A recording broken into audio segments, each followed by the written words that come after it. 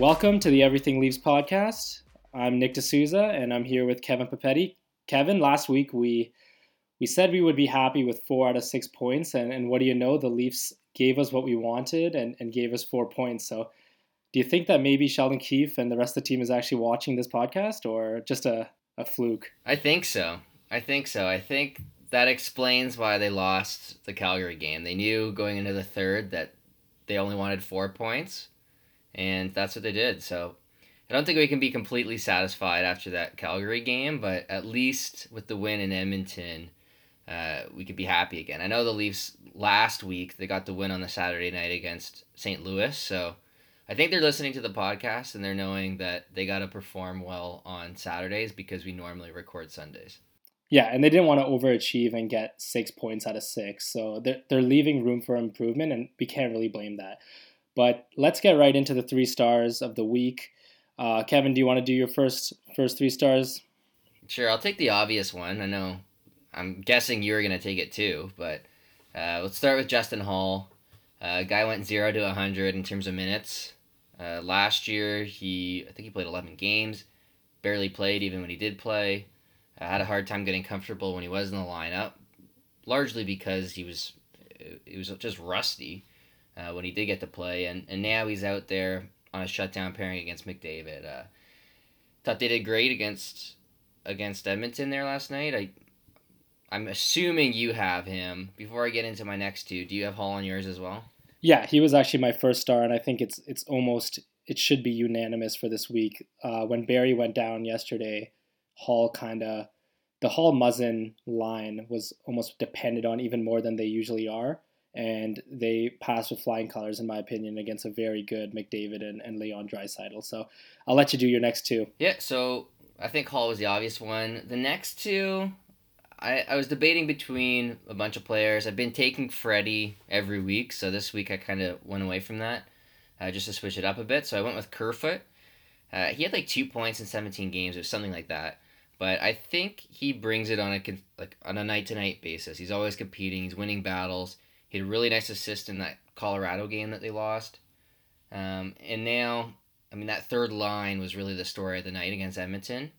I know it wasn't all Kerfoot. You got to give some credit to Engvall. You got to give some credit to Mikheyev. But I think Kerfoot is kind of the straw that stirs the drink on that line. And I gave him my second star as a result. And then my third star, going off the board here, I went with Dmytro Timashov. He hadn't played must have been, it was at least 3 games. I think it was closer to like 5 or 6 games that he hadn't played in. Just he plays heavy even though he's a smaller player. And that assist he had on the Gauthier goal with McDavid on the ice, you have with Gauthier and Timashov on the ice, you are not expecting to Leafs to score against McDavid, and that was a huge goal in last night's game. So he got my third star as a result. I know you have Holl as your first star. Who are your second and third? So my second and third are actually kind of a package deal. I'm going with John Tavares and then the third star Mitchell Marner. One of the biggest complaints I think of a lot of Leafs fans had with those two, especially Marner, was that they weren't producing at 5-on-5. And this week, they finally have had a few games of Tavares, Marner, and Hyman together, and they have really been good at 5-on-5. They've been playing the top competition, the top lines every single night. And Tavares has 5 even strength points in a week, so that's in 3 games, and Marner has 4 even strength points in those 3 games. So it looks like as Janssen got injured and the Matthews, Nylander, Janssen line, that first line's kind of slowed down this week. Tavares, Marner, and Hyman have really picked it up and been fantastic. In response to your 2 stars, I think forget about McDavid on the ice. McDavid was right on Timashov's tail on that play. And when Timashov decided, I think the Leafs were having a line change, and Timashov was just almost outside the blue line. And when he turned to regain the zone, and he had McDavid right on him, and when he stopped and made that pass, my jaw dropped. And Gauthier didn't even shoot the puck yet, but just that play in itself was amazing. And Gauthier really, pulled one out of the hat for his good buddy Dmytro and scored. So I thought that was a fantastic play. I think the craziest part of that game was Gauthier almost scored 2 goals. He had a wide open net earlier in the game and he put it Yeah. wide. It was the most Gauthier thing ever. But just looking back on the week here, so as you mentioned off the top, 4 out of 6 points. They had a 4-1 win against Vancouver. So it was 2-0 after one. Matthews from Tavares, and then Tavares scored right at the end of the first as well. Levo scored in the second, of course. I think we all saw that one coming. And then Tavares got the insurance marker with 5 to go. So a pretty standard win. I think the Leafs earned that one. I was happy with their performance that night. Vancouver say they're a pretty average team, but the Leafs took care of business on the road. So that was a pretty encouraging game. And then the Calgary loss, they're up 2-1 after two. Tavares scored from Marner, then Marner from Tavares. That's probably why they were in your 3 stars. But just collapsed at the start of the third. And I thought they did that in a similar fashion against Buffalo a week or two back. And everyone basically just blamed Hutchison. And now that it's Anderson in net, there's not really a scapegoat for the Leafs. So I think the Leafs kind of wore that one. And I mean, at least to their credit, they did come out with a good win against Edmonton. Kerfoot scored 5 minutes in. Mikheyev scored 5 minutes into the second. No penalties. At least still, I think they got 6 power plays this week in 3 games. So that's still a theme. But another win that I thought they deserved against Edmonton. So all in all, pretty good week considering it was 3 road games. And I don't think any of those teams are like gimme games. It's not like they played Detroit like we saw a couple weeks ago. These are pretty tough games, especially on the road. So happy with the week. But what was your big takeaways from the week? Are you happy with the four? I know you said you'd be happy with the four, but are you a little bit bitter about that Calgary loss? I don't think so. I think there's been a reoccurring theme almost that with the Leafs, except for that Buffalo game. I personally didn't think they played very well. I didn't think they played very well throughout that game against Buffalo. But the other losses in the Keefe era, I felt have been kind of similar, where the Leafs play very well, and for about 5 to 10 minutes, they completely just don't play well at all, and it cost them in the end. And we saw some dumb mistakes like in the Colorado game, and now again in the Calgary game, and it's costing them points. So in the moment, it seems like the sky's kind of falling, and you're wondering why this team keeps collapsing the way they do in those losses. But going forward, it's a good thing that they're playing well in these games in large stretches.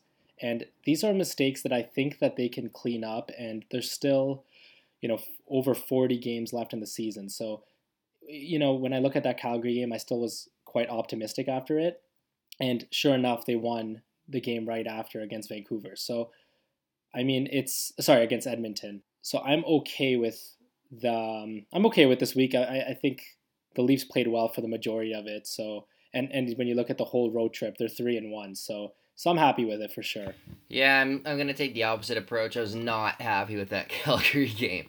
Um, just I was look going into the third, I was thinking even 1 point would be a slight disappointment, but that seemed like the bare minimum when you're up a goal after 40 minutes. I mean, Goudreau 19 seconds in. I do not know how these goals are happening. For me, and I know Holl got our first star. Both of us gave him our first star this week, but when Holl's off the ice, this team just scares me defensively. You have your other two right chain defensemen are Tyson Barrie and Cody Ceci. And right now, given how the pairings are, the only time I'm kind of comfortable with a lead right now is when that Muzzin Hall shutdown pairing is on. When they're off the ice, I am not comfortable. And I mean, you can complain a little bit about the Matthews line defensively. I think you can nitpick at the forwards. But I look at these defense pairings and I'm still not too sure what Keefe's doing here. I don't know about you, but I find the Riley Berry pairing frustrating. What are your thoughts so far on the D pairings in general and specifically that Riley Berry pairing? Well, I think last week I talked about in extensively how important I feel having Holl and Muzzin together, and I think after these 3 games, it's obvious now. They are the most important pairing for this team. They're the pairing that the Leafs have been looking for all year. A pairing that they can be comfortable playing against top lines, and this week they were really good. When it comes to Barry and Riley, I think that they're a pairing that it's not going to work overnight, and they've only been together for about 4 to 5 games. Um, I mean, before that they were kind of tried out here and there, but usually Riley was back with Cece and Muzzin was back with Barry or Holl. So it I think that it's going to take a little while for them to kind of fix up some of these mistakes that they're making, and their whole careers, both of them have been the defenseman in the pairing that jumps up into the rush and makes the very aggressive pinch. And now we're starting to learn that them together, especially at first, they are both still kind of making those dangerous pinches, and it's led to a lot of breakaways. So I think it's something that they're still learning, playing with each other, and with their skill sets, they're both such good skaters. They're not very good defensively, but I think that they have enough raw skills that they can learn how to adequately kind of choose when to jump up into the rush and whatnot. So I'm patient with them. But I mean, there have been times throughout this past 4 or 5 games that have not been pretty. Yeah, if I'm an opposing forward, I'm looking at the Riley Berry pairing and just thinking I'm in heaven. Like especially come playoff time, and that's what I always come back to. And when you're facing a top line, and for Leafs fans, the one that comes to mind is that Pasternak, Marchand, Bergeron line. Like I do not trust Riley Berry for a second against them, and I mean they do create offense, but it feels like they can't create enough offense to offset their defense at times. And like Barry's weak. He's a good puck mover. He's a good skater, but he loses battles easily, and it feels like he's out of position a lot. And then like they both kind of seem like they need a babysitter, and I think they're both good players. I think they're both good puck movers. They have a long history of success, both of them. I'm just not convinced, and I know like we've gone back to this a few times where Riley hasn't had great partners over the years, but I think he's best suited for a defensive defenseman to play with him, but an actually good defensive defenseman. I don't know if the Leafs have that unless you give him Justin Holl, and I don't know if you want to break up the Muzzin Holl pairing, but it feels like week after week we come back to this where it's, the Leafs are kind of missing a defenseman on their roster, and we'll see if Barry's missing some time. I know he got hurt.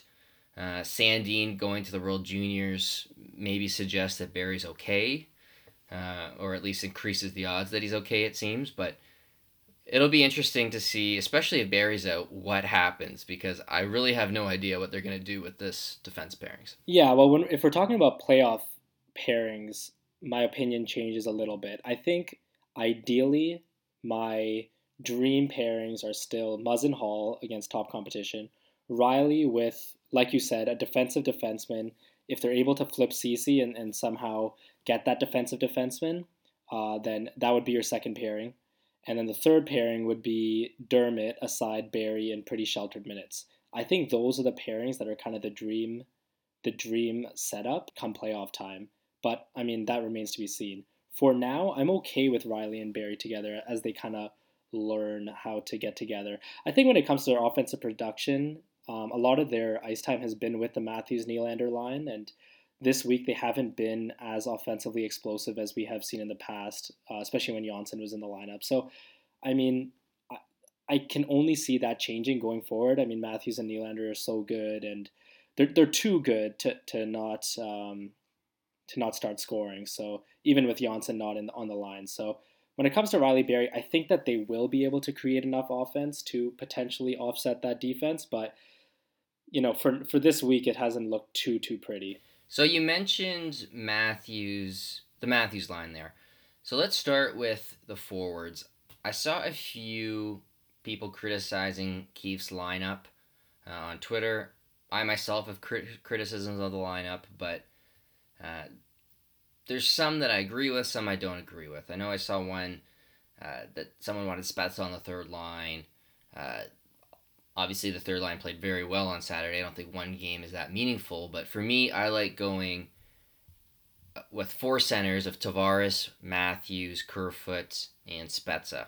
I just like taking it to the opponents 100% of the time. Um, let's start there.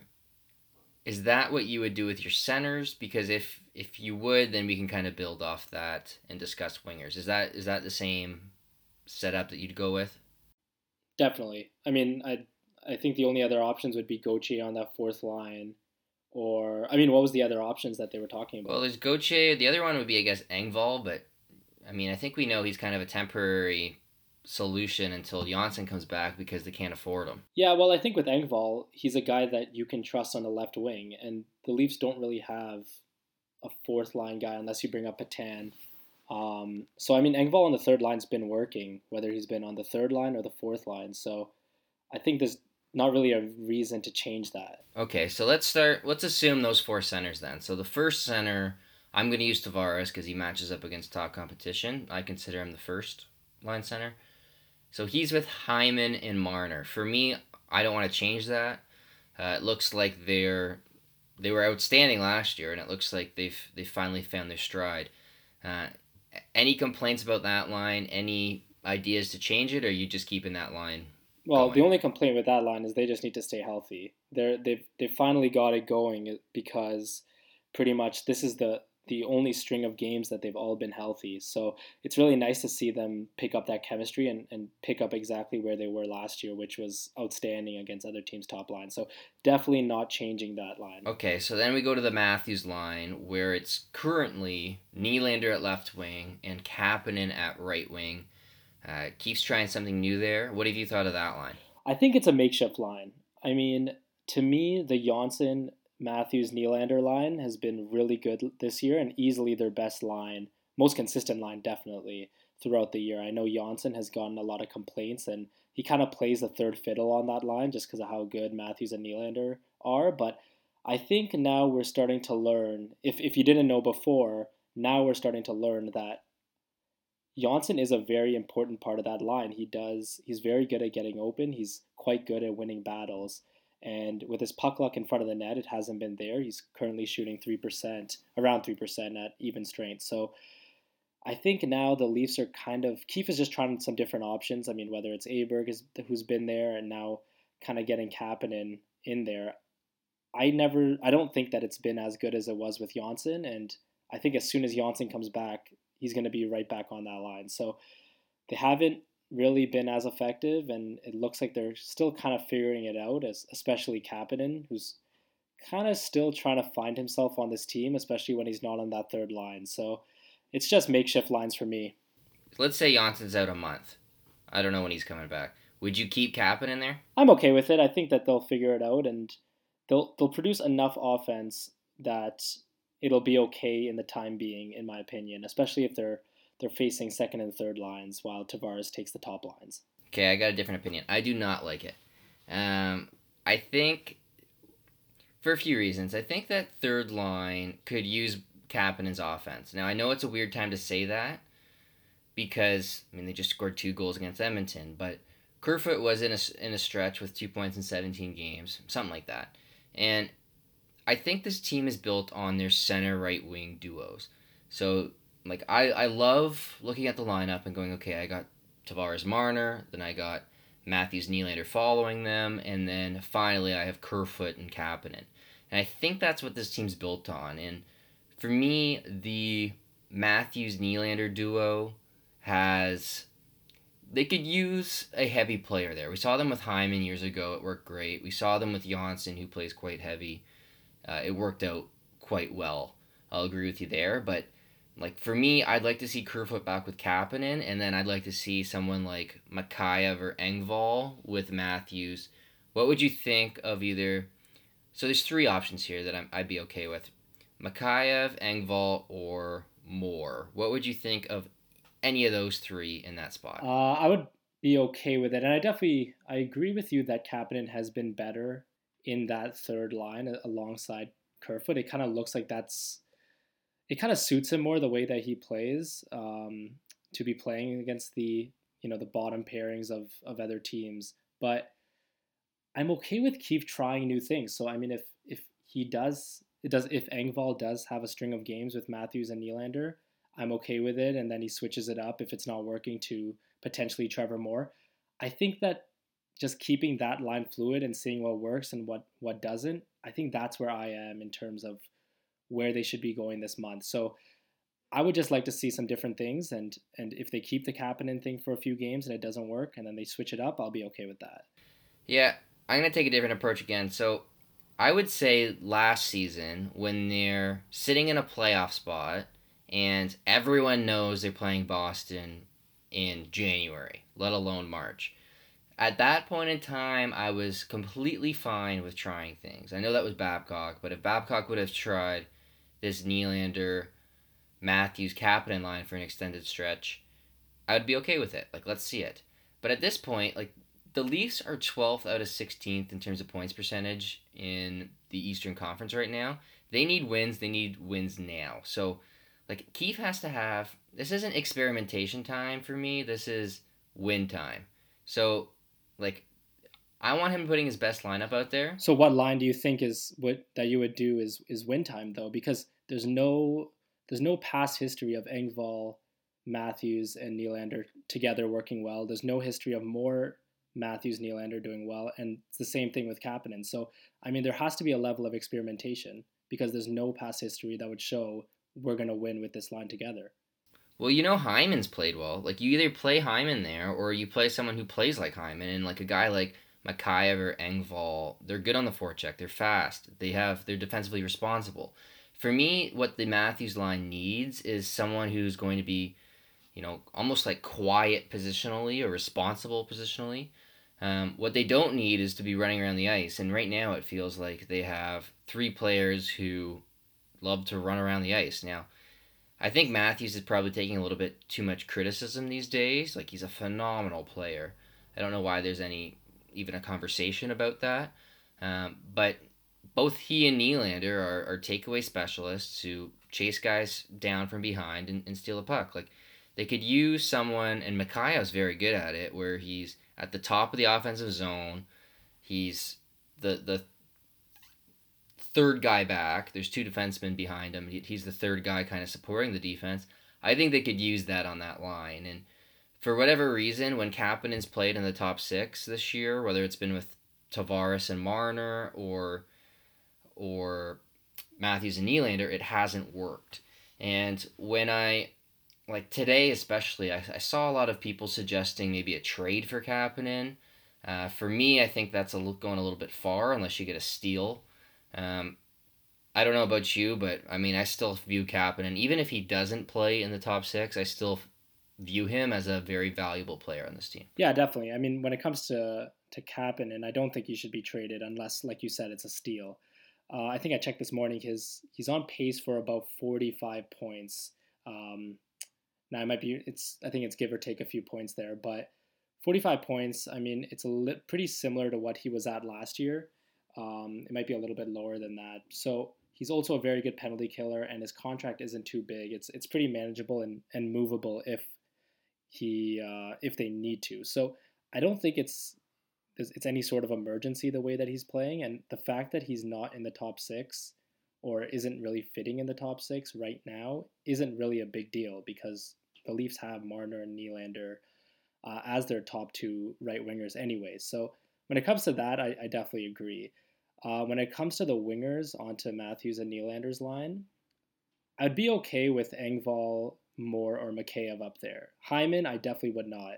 I think we do have history of them playing well together, but that Tavares, Marner, and Hyman line together is so important to the team that I just don't see a reason to break that up, even if it is to get Matthews and Nylander going. They have other options that they can try out to get them going. So I think that's where I stand there. So if Sheldon Keefe called you tonight and said, I'm gonna put either Mikhaev, Engvall, or Moore on that line, which one should I put? What would your answer be? I would probably put Engvall up there. I think Mora could use a few games just back in the lineup and back on the right wing where he's used to just to get back into it. And with Mikheyev, I've liked Mikheyev and Kerfoot together, and it looks like they haven't been that good in the past few weeks, but last night they looked good, and I think that's something that they should just keep. They should keep that line together. Well, especially the Kerfoot and Mikheyev pairing together, just for a little bit to see how it goes. So I would say Engvall. Yeah, like for me, I see Mikhaev and Engvall as similar players, so I don't have a strong opinion. I don't. You probably don't as well, but um, yeah, I'd like to see Engvall there and be a good opportunity for him as a young player. I don't think I'd be like if it's Mikhaev, if it's Engvall, I'm not gonna really have much of a reaction. So let's talk about that Kerfoot line because that's kind of the line of the day, if you call it. They were the kind of the hero line against Edmonton. Now, I don't expect this type of offense from them on a regular basis. Over the long term, we really haven't seen that. But I do like that I can trust that line defensively. All three players can skate. All three players are pretty responsible in terms of positioning, in terms of back checking. They can all win battles. I like that you don't have to line match quite as aggressively as Babcock used to because you have this third line that you can play for a shift or two against McDavid and not freak out. So for me, that's what I look for in that third line right now. I'd like to have a little bit more offense with Kappen in there, but all in all, I've been pretty impressed with that third line over the last couple games. I don't know. Are you with me on that one? Definitely. I think at the beginning, I don't know if it was Dubas or who, maybe it was Babcock, said that they were planning on having that Kerfoot line with Mikheyev as the shutdown forward line. Now, that's not something I wouldn't go that far, but like you said, it is nice to have a third line that if the other team's top line happens to be against them and due to an icing or whatever, it's nice to be able to trust them. And last year in the playoffs, when Kadri went down, the third line for the Leafs was Nylander, Brown, and Marlowe. So whenever they were up against the Bergeron line, it probably wasn't too pretty. So it's nice to have a third line that is able to hold their own against better lines. And I gave Kerfoot one of my 3 stars, and I think one of the reasons was like I saw a lot of criticism of him on Twitter. I think because he was in such a scoring slump. But for me, like looking beyond the points, I always thought this player was like he can play. He's a pretty good third line center as far as I'm concerned. I think the scoring slump is just that a small slump that I mean he'll get out of. He's not playing with McKinnon like he did last year. He's not getting much power play time just because A, the Leafs don't get power plays, and B, uh, the second unit doesn't really get much of the power play time either. So he is kind of limited to 5-on-5. But for me, he skates, he gets entries, he wins battles, he's good positionally.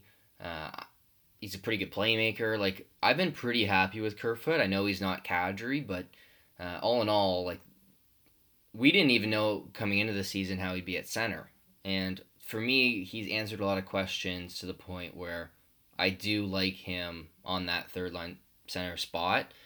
And a couple people asked me today, like, if I'd try Kerfoot with Matthews.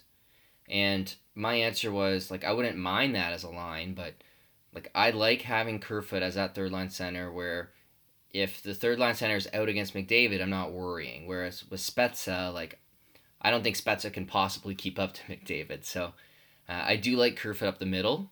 I think it helps his transition game. I know that he had a bit of a scoring slump there, but for me, I'm still happy with him. But yeah, well, I think with Kerfoot, he is kind of up against a tough crowd just because he was involved in that Kadri deal, as you were saying. Like, he's not going to be Nazem Kadri. At the end of the day, Kadri was an overqualified third line center, but Kerfoot has been better than what I expected. But to expect him to be as good as Kadri is kind of unfair because, I mean, Nazem Kadri at the end of the day is a good second line center. So I've been happy with Kerfoot. I mean, that transition to center was a little mysterious at the beginning of the year, but he's been good there, and like you said, you can trust him. When it comes to Mikheyev, I think his as some people have been talking about it, but his even strength production this year has been something that I don't think many people really predicted. He is currently third on the team He's actually tied in second place in even strength points with William Nylander at 17. So that is something I didn't expect. And it's not like he's really even, relying on second assists. He has 8 first assists right now. So he's getting it done somehow. So and he's been a great penalty killer. So when it comes to him, he's really impressed me. Him and Enval both very good on the penalty kill. I think that's been probably the biggest improvement under, or one of the bigger improvements under Keefe is the penalty kill just looks better. Part of that's getting Hyman back, part of that's getting Marner back. But I am happy, especially Engvall on the penalty kill. He's got a long reach. He skates. I've been pretty happy. So let's go to the fourth line here to wrap up the forwards. So we got a bunch of players you can talk about here. So we have Spezza, Gauthier, Moore, Timashov. If you want to get into some Marlies, you got Patan, Aberg, Agostino, Bracco, Marchment. So what are you thinking for this fourth line? I know it's kind of the leftovers, like the players that don't play in the top 9. I kind of throw into this conversation. So lots of players to choose from, but what do you like? I know you said you like Spezza as the fourth line center. Who do you like on his wings? I have to assume Moore is one. Moore is definitely one. Moore is going to be on the right wing, and we're assuming that this is a healthy lineup. So I think Engvall, and I'd have to look at the cap situation there to see if they can bring him up. I think, if I'm not mistaken, they would have to only carry 20 forwards, but some things have changed there. So I mean, they'd have to kind of work that out. But 20 players, yeah. 20. Sorry, 20, did I say 20 forwards? Yeah. I think that's the modern NHL maybe. But so I would go Engvall, Spezza, and Moore, and that's assuming that Janssen is back and that third line is Mikheyev, Kerfoot, and Kapanen. Would you agree with that fourth line, or do you have someone different? Sorry, who is your second winger there? Moore and? The Moore and Engvall. Yeah, so like I'm taking Engvall out of this though because he's gonna be on the Marlies when Janssen comes back unless there's a trade. So not assuming like if you take Engvall out of it, who is your second winger on that line? And I would assume Patan is also down too then. You can fit him in. You just gotta. He's like 200, yeah, a little less. But I guess Patan then. I think that having a fourth line that can create offense is something that I guess Keefe's Leafs is going to be known for. It's not going to be known for, getting defensive zone starts and just almost wasting time until their top 2 lines are out. So, and especially when you start playing good teams, most teams have 2 good lines. So you need those third and fourth lines to be able to create offense and also be good defensively. So I'll have Patan, Spezza, and Moore. And I almost would like to see Patan and Moore kind of mimic what we saw last year with Ennis and Moore. Now, Patan isn't as feisty, especially in the corners, as Ennis was, but he does have some offensive upside, and he's a strong skater, and he's very creative in the offensive zone. So if you combine that with Spezza's offensive skills and Moore's tenacity, and he has a level of finish that we haven't really seen this year thus far, but he has it in his skill set. So I would like to see that as my fourth line. So I guess I'll agree with you saying if that was a possibility, I'd be in for that too. I'd want Engvall. I think he's played incredibly well, about as well as we could have possibly expected. But given the cap situation and what it looks like it's going to be on paper here, like Patan, I haven't been overly impressed with him at the NHL level. I think every time I watch him at the AHL level with the Marlies, he just looks too good for the league. So I wonder if he's better suited for center because he plays center with the Marlies. I wouldn't mind, I don't mind Patan. I don't mind giving him a chance. I don't see a huge gap between Patan and Timashov like many others do. For me, Timashov plays pretty heavy, gets in on the forecheck, does things the team needs, hits a little bit. He can pass. I mean, he's always been known as a good passer, whether it was in the queue, whether it was with the Marlies. So we saw it the other night against Edmonton. So for me, I don't see a huge difference there, just because I think Timashov plays a bit heavier. I know Timashov doesn't really have great numbers this year, but for me, that's just a matter of getting buried with Gauthier and Shore for defensive zone starts. So um, the player I know I mentioned this last episode, but Mason Marchment. When Engvall, you can't afford when healthy, but Marchment you could. I think he makes like 700 or very close to 700. I want some power plays, and I think he could help the Leafs get some power plays. I know he'd be an instant fan favorite. Uh, I'm not a huge I don't really care about the fighting aspect, but I do want the odd power play, and I wouldn't mind giving him at least a taste this year just to see what he can do. The skating's a bit of a concern, but again, takeaway specialist, goes to the net, and provides a little bit of energy. So I'd like to see Scotiabank Arena a little bit louder. I think he could help in that regard, to say the least. Yeah, I think he'd definitely make it a little louder. He brings a lot of energy and he's fantastic in the corners, takeaway specialist, as you said. I'm definitely a lot lower on the whole power play theory. I mean, I think this does seem to be a very direct correlation to the amount of penalties you take versus the amount of penalties you draw, and but I'm not willing to bring Marchment in order to somehow bring that up. Now, he for the other reasons you said, I think that he could help the team. I mean, he does bring an aspect that the Leafs don't really have in abundance. But I want to see Marchman's overall game improve before I give him a shot. I think that he could be better in transition. I want to see him become a little bit of better of a finisher. And like I said last week, whenever Marlies get called up to the Leafs, they are very good all around. Janssen, Kapanen come to mind. Trevor Moore comes to mind. And I just don't think Marchment is there just yet. Um, and I mean, he just came back from injury, and he's missed a number of games because of that. So maybe later in the year, and we'll see how his year goes with the Marlies. He could, kind of come into my consideration. But for now, I just want to see him with the Marlies and kind of grow his game before I bring him up. Yeah, I don't think he's ever gonna get to the point where he's Janssen or Kapanen, but Definitely like, not. do you think there's a big gap between Marchment and Timashov? Like, they both played on the Marlies last year. I think they're different players. I think they're kind of difficult to compare. I have been skeptical of Timashov. I think that I'm probably a little bit lower on him, sorry, than you are at this point. I think that he's a fringe NHLer. I think that he has been okay this year. I think the Leafs have better options when completely healthy, and Timashov's not really close to my playoff lineup. But where he is right now, where he's kind of getting some reps here and there, getting a game or two every few weeks, I'm okay with that.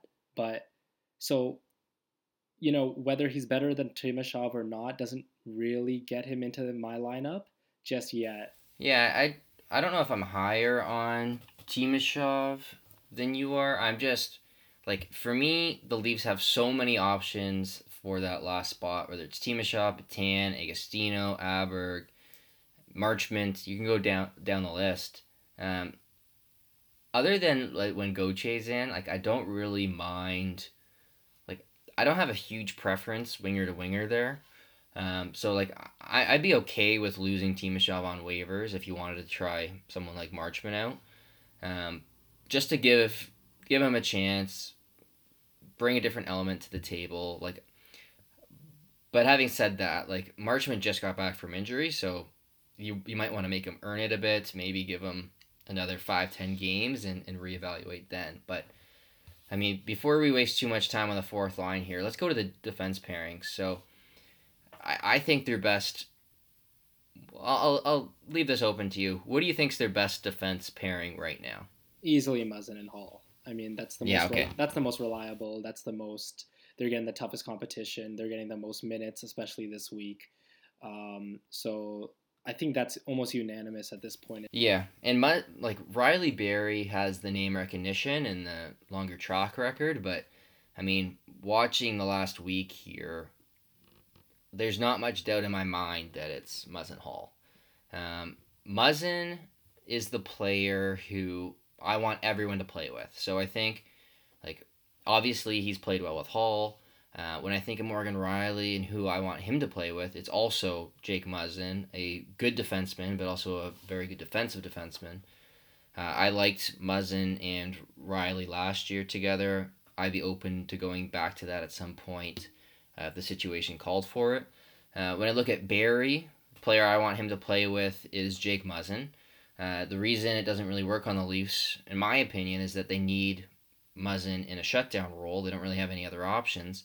And Barry can't really handle that. But like if the Leafs had another Jake Muzzin, I would love to play Muzzin with Tyson Barrie.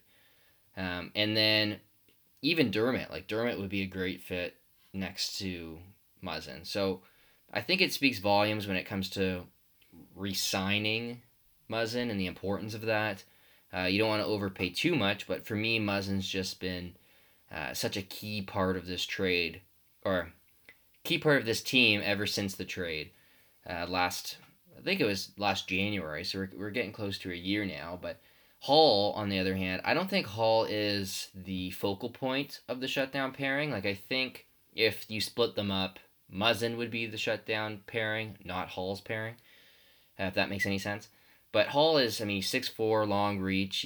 He plays pretty heavy. Obviously, a right shot, which the Leafs, we all know, any Leafs fan knows the importance of a right shot at this point. He can penalty kill. I'm ready to extend him today. I think his price is just going up and up. Like, for me, even like $2.5 million, it's a done deal at this point. So, it sounds like you're there with Holl. Like, you're gonna give him a blank check. But for me, like anything under $3 million, I think I'd be okay with. Definitely. I mean, right now, when you look at his current contract, that looks like arguably one of the best contracts on the team. He, and it's funny when you said you wanted Jake Muzzin to play with everyone. When I look at Justin Holl, now I'm definitely not saying he's as good as Jake Muzzin or anything, but when I look at his skill set, I think it is quite similar to Jake Muzzin, where he's not a tremendous skater. Hall is not a very good at carrying the puck. Neither is Jake Muzzin, in my opinion, but just very smart defensemen who are positionally sound, can play heavy, good penalty killers. So I almost think like Holl is a poor man's right-handed Jake Muzzin right now. And I do agree that if Muzzin was to, if they were to be split up, Muzzin's line would definitely be the shutdown pairing. But earlier, I think it was a few episodes ago, we talked about how Muzzin and Zaitsev played well against the Bergeron line last year as a shutdown pair. And the Leafs don't need someone to play alongside Muzzin, who's a star defenseman, to be effective, to be an effective shutdown pair. So, and Holl has come in, and I think he's been better than Zaitsev. It might be maybe too early or maybe too late to say that, but I'm really high on this pairing. And just for that reason alone, anything under 3 mil, I'd also sign it yesterday. You think Holl's been better than Zaitsev, eh? It's quite the hot take. Yeah, well, some people might say that. I don't know who's saying that at this point. I will say I think Holl's a pretty good. I actually think he's a pretty good skater, pretty good puck carrier. He's really jumping up in the play. Obviously, he's played Q system in the past, and for me, it's just like completely different in terms of confidence last year. And one thing, like it is tough, whether it's Holl, whether it's Levo back in the day, it is tough to like you don't even feel a part of the team when you're not playing for a month, and then all of a sudden get into a game. When you're going to be rusty. You're not going to be yourself for the first 10 minutes of the game at least. The other night, I think it was Saturday, it was kind of funny because you have Holl out there who played 11 games last year. He's out there against McDavid and does a great job in the shutdown role. And then you had Josh Levo score against the Leafs this week after being scratched by Babcock numerous times. And then I think kind of the cherry on top of the week was Anthony Duclair scoring a hat trick against John Tortorella, including the overtime winner.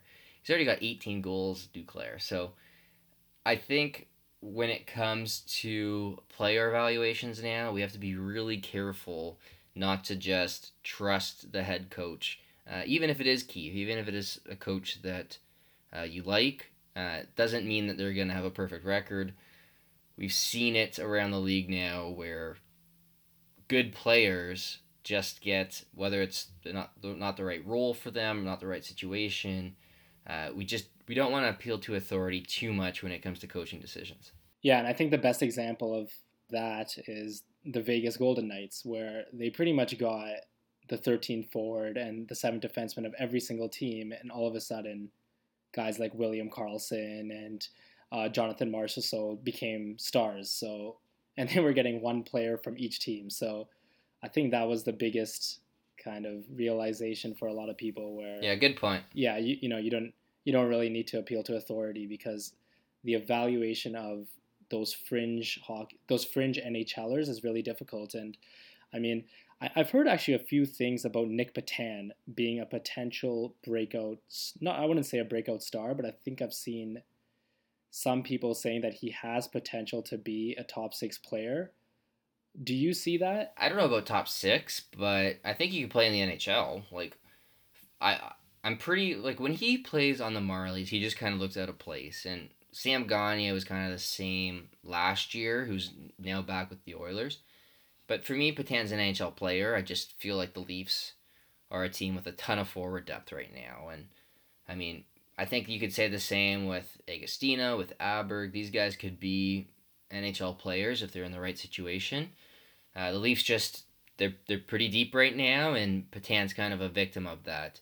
I don't think it's the same situation as Levo when Levo was playing behind Matt Martin and just would never get a game. Like the Leafs are playing Patan, at least giving him some chances. He's just got to be a little bit more consistent, and I wouldn't be shocked at all if he became like a maybe like a top nine player where he's like a third line winger. I actually like him at center, but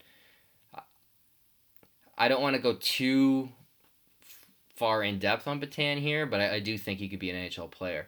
What I wanted to get back to here is the defense pairings. So before we get into Riley Berry, because I feel like that's going to be the big one, Dermott Ceci. So Ceci has been moved down in the lineup for about the last, I want to say week and a half, maybe 2 weeks now. I know Cody Ceci isn't probably not your favorite player. You probably don't have a Cody Ceci poster in your bedroom, but maybe you do. What have you thought of that Dermott Ceci pairing thus far? I think they've been okay. I think that the most important thing was reducing CC's minutes. So for me, that is a win in itself. When it comes to this week and the way that line has looked, I think they've looked okay. They have kind of been obviously overlooked just because of the Holl Muzzin line. They haven't really stood out as a third pairing, but they haven't really been very, very bad either. So I'm okay with it, and I want to see Dermott kind of become that defenseman on the third pairing that he was last year, and we haven't really seen it thus far. But I mean, there's still time, so I'm not giving up on Travis Dermott, as I'm still obviously extremely high on him, and I do have high expectations for him in that third pairing, as we saw him really dominate that type of a role last year. So Yeah, I'm pretty high on Dermott. I think he's ready for a top four role. I've been saying that for a while. I've been pretty impressed with him as of late. I think with CC, I mean, it is what it is. Like he's on the third pairing now. You can use him for the penalty kill. I think we'd all like a trade and to get someone else there with that cap space, but at this point, I'm okay with it. He's got a good puck mover next to him, and it's really kind of the best case scenario for now that where you know he's going to be in the lineup. So the best spot is probably that third pairing. So let's get back into the Riley Berry pairing. For me, it's just kind of like they don't have too many other options here at this point. I might try Dermott with Riley. Uh, I know he did. We got to see a few pairings against Edmonton just because Barry got hurt, but I wouldn't mind Riley Dermott, and then Barry Ceci. I think that would like CC can be a babysitter for Barry. I don't know if he's the best babysitter. Probably didn't take the babysitter course, but he's the problem is you're playing two right shots together. So I just don't know where this team's going to be come playoff time, and I think that's what everyone's asking here over and over. But if they do go on a bit of a winning streak against this easier schedule this month, maybe we see a effort from the front office to kind of make an addition there. Yeah, I mean, you don't want to live and die by the lefty righty, obviously, but I have a big problem having CC and Barry together, even if it's on the third pair. I think putting those players in, well, one of them is going to have to go on the left side. I don't know even if I would want CC or Barry to be in that situation. Probably CC, I guess, to keep Barry the better puck mover on the comfortable side, but personally, I wouldn't even want to entertain that because that line sounds like a nightmare defensively. And I don't think that putting one of them on an uncomfortable side on their left side is really going to help. So I'm okay with Riley Berry for now together. I know that they have had some rough spots, but I think I'm okay with them continuing to learn. And I don't want to try even for a long period of time Barry and CC. So because they're both right shots, and again, you don't want to live and die by the left and right shots, but I think that's kind of where we're getting into a dangerous pairing. I'd for me, I'd like to concentrate the bad. I think their playing styles complement each other a little bit better than Riley and Barry's do. Again, I don't want to, as you said, I don't want to overweigh which way they shoot. But if I was to suggest something, that's something I'd like to see. I want to see Dermott in the top four. I just don't think you can survive for long with like their bottom four right now is just brutal defensively. When you have CC on one pairing and then Riley Berry on the other, uh, it's it's not. I don't think it's a recipe for success long term. We'll see. Like I think they can like at least Riley Berry are kind of instant action on both ends of the ice, and you do see some offense at times. But unless they like, I'll give them another week maybe if Barry's healthy. Let's see if they start playing better. But if not, like I am not. I have not been impressed with that line, and I think you have to do something. That's all I'm gonna say.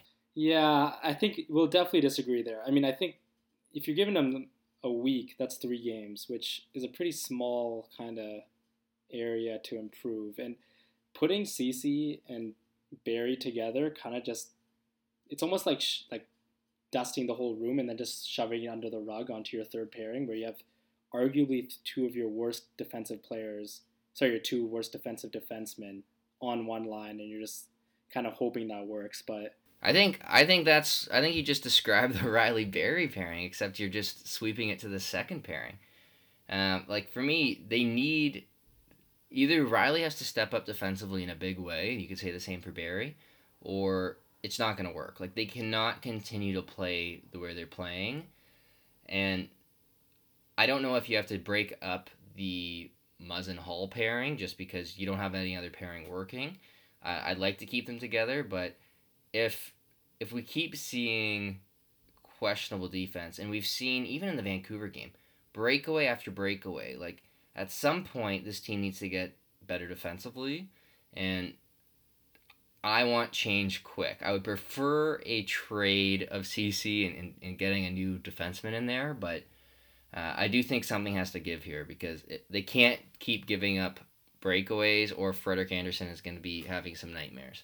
yeah, yeah, we're definitely going to disagree there. I mean, I think that they've still scored more goals at even strength like Riley and Barry than they've allowed, and a lot of that obviously has to do with Frederick Anderson's performance. But I still, and that's even with Matthews and Nylander not really firing as much as they can. So I think as they continue to play with each other, they're going to get better. Are they going to be, a really, really good pairing that you can trust defensively all the time? Probably not. But I think they'll be good enough where, they won't be a major, major problem giving up 2 to 3 breakaways a game. Well, if it's Riley Berry come playoff time, I'm a little bit worried. I know you said you didn't really see it as a playoff pairing earlier. Yeah, I think either way they need to make a trade and and get a defensive defenseman. That way, there's no dust under any rug. Yeah, I just think if you're gonna do that, you do it with the third pairing rather than the second. But who knows? Maybe they'll start playing better. I'm curious to see. I mean, if Barry's out here, do you see Marinson in the lineup? They just sent him down today. Like, would they potentially call up Liljegren? I don't want to get into that too much, but we could have a lot of things to talk about next episode if Barry is in fact hurt. A few other things I wanted to touch on here before we get out of here. So one, we got the World Juniors coming up. Sandin got loaned to Sweden today. Should be a good tournament. Sweden doesn't really have many forwards. It looks like Lucas Raymond might be hurt. He's kind of questionable for the tournament at this point. Canada's pretty stacked. They have Lafreniere, Byfield, Drysdale, three really top 5 picks in this year's draft. Valeno, Ty Smith, Barrett Hayton, Akil Thomas, Dylan Cousins, Bowen Byram. Like, it's a long, long list. And then USA, which, I mean, it'll be Nick Robertson watch for Leafs fans. And they got Turcotte, Zegras, Cam York, Brink, Oliver Wahlstrom.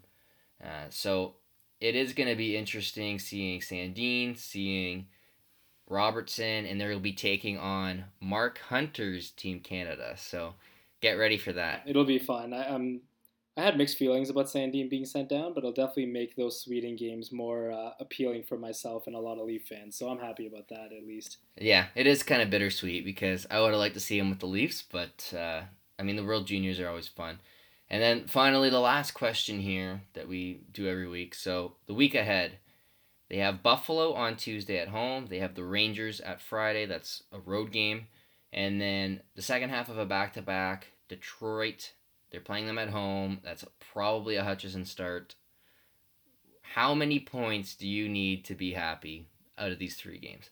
I'm going to continue setting myself up for disappointment, and I'm going to go 5 because last week we went 4 and the Leafs were able to get 4. But, I mean, I think the Buffalo game is almost as close as a must-win as you can have at this point in the season.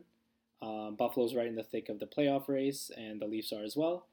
And you want to just kind of you want to play well against Buffalo, especially after that last back-to-back. So I'm excited to see how they come out. And then when it comes to the Rangers and Detroit, those are both games the Leafs need to win. And it looks like Hutchinson's probably going to get that Detroit game. So I want to see a win from Hutchison in that Detroit game. And I guess I'll leave the overtime loss for the Rangers game. Yeah, I was going to say 5 as well.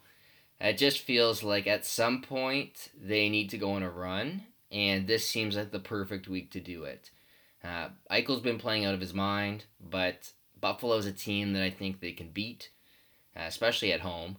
And then you look at, I mean, the Rangers, I think they're just better than. It's a road game, but that should be the Anderson game, given that Detroit's not in the playoff picture, and the Rangers are at least a potential rival for the Leafs when it comes to a playoff spot.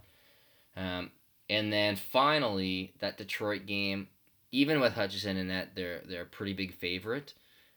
So it feels like if they get 4, it's kind of like it's acceptable. We're not yelling on the podcast yet, but it's not anything to. We'll see some yelling online. We might. If 4 is probably okay. It's probably the low end. If they get 3 or less, there's going to be some concern for me as well. Like, this is they can't. They need to go on a run at some point, and this feels like the perfect time. But one last thing, I guess. I know I've said that a couple times now, but this is kind of some good news to end off on here. So Saturday night, the Leafs won. I'm sure you know that. Pittsburgh won, which is, I mean, they are in the playoff race as well. That was kind of the one negative. But then you had the Flyers lost, the Florida Panthers lost, the Lightning lost, the Habs lost, and then Buffalo lost in overtime. And then as a little bit of a bonus, the Flyers lost again today. So things are finally turning around for the Leafs. I think that put their playoff odds up like 5% or something.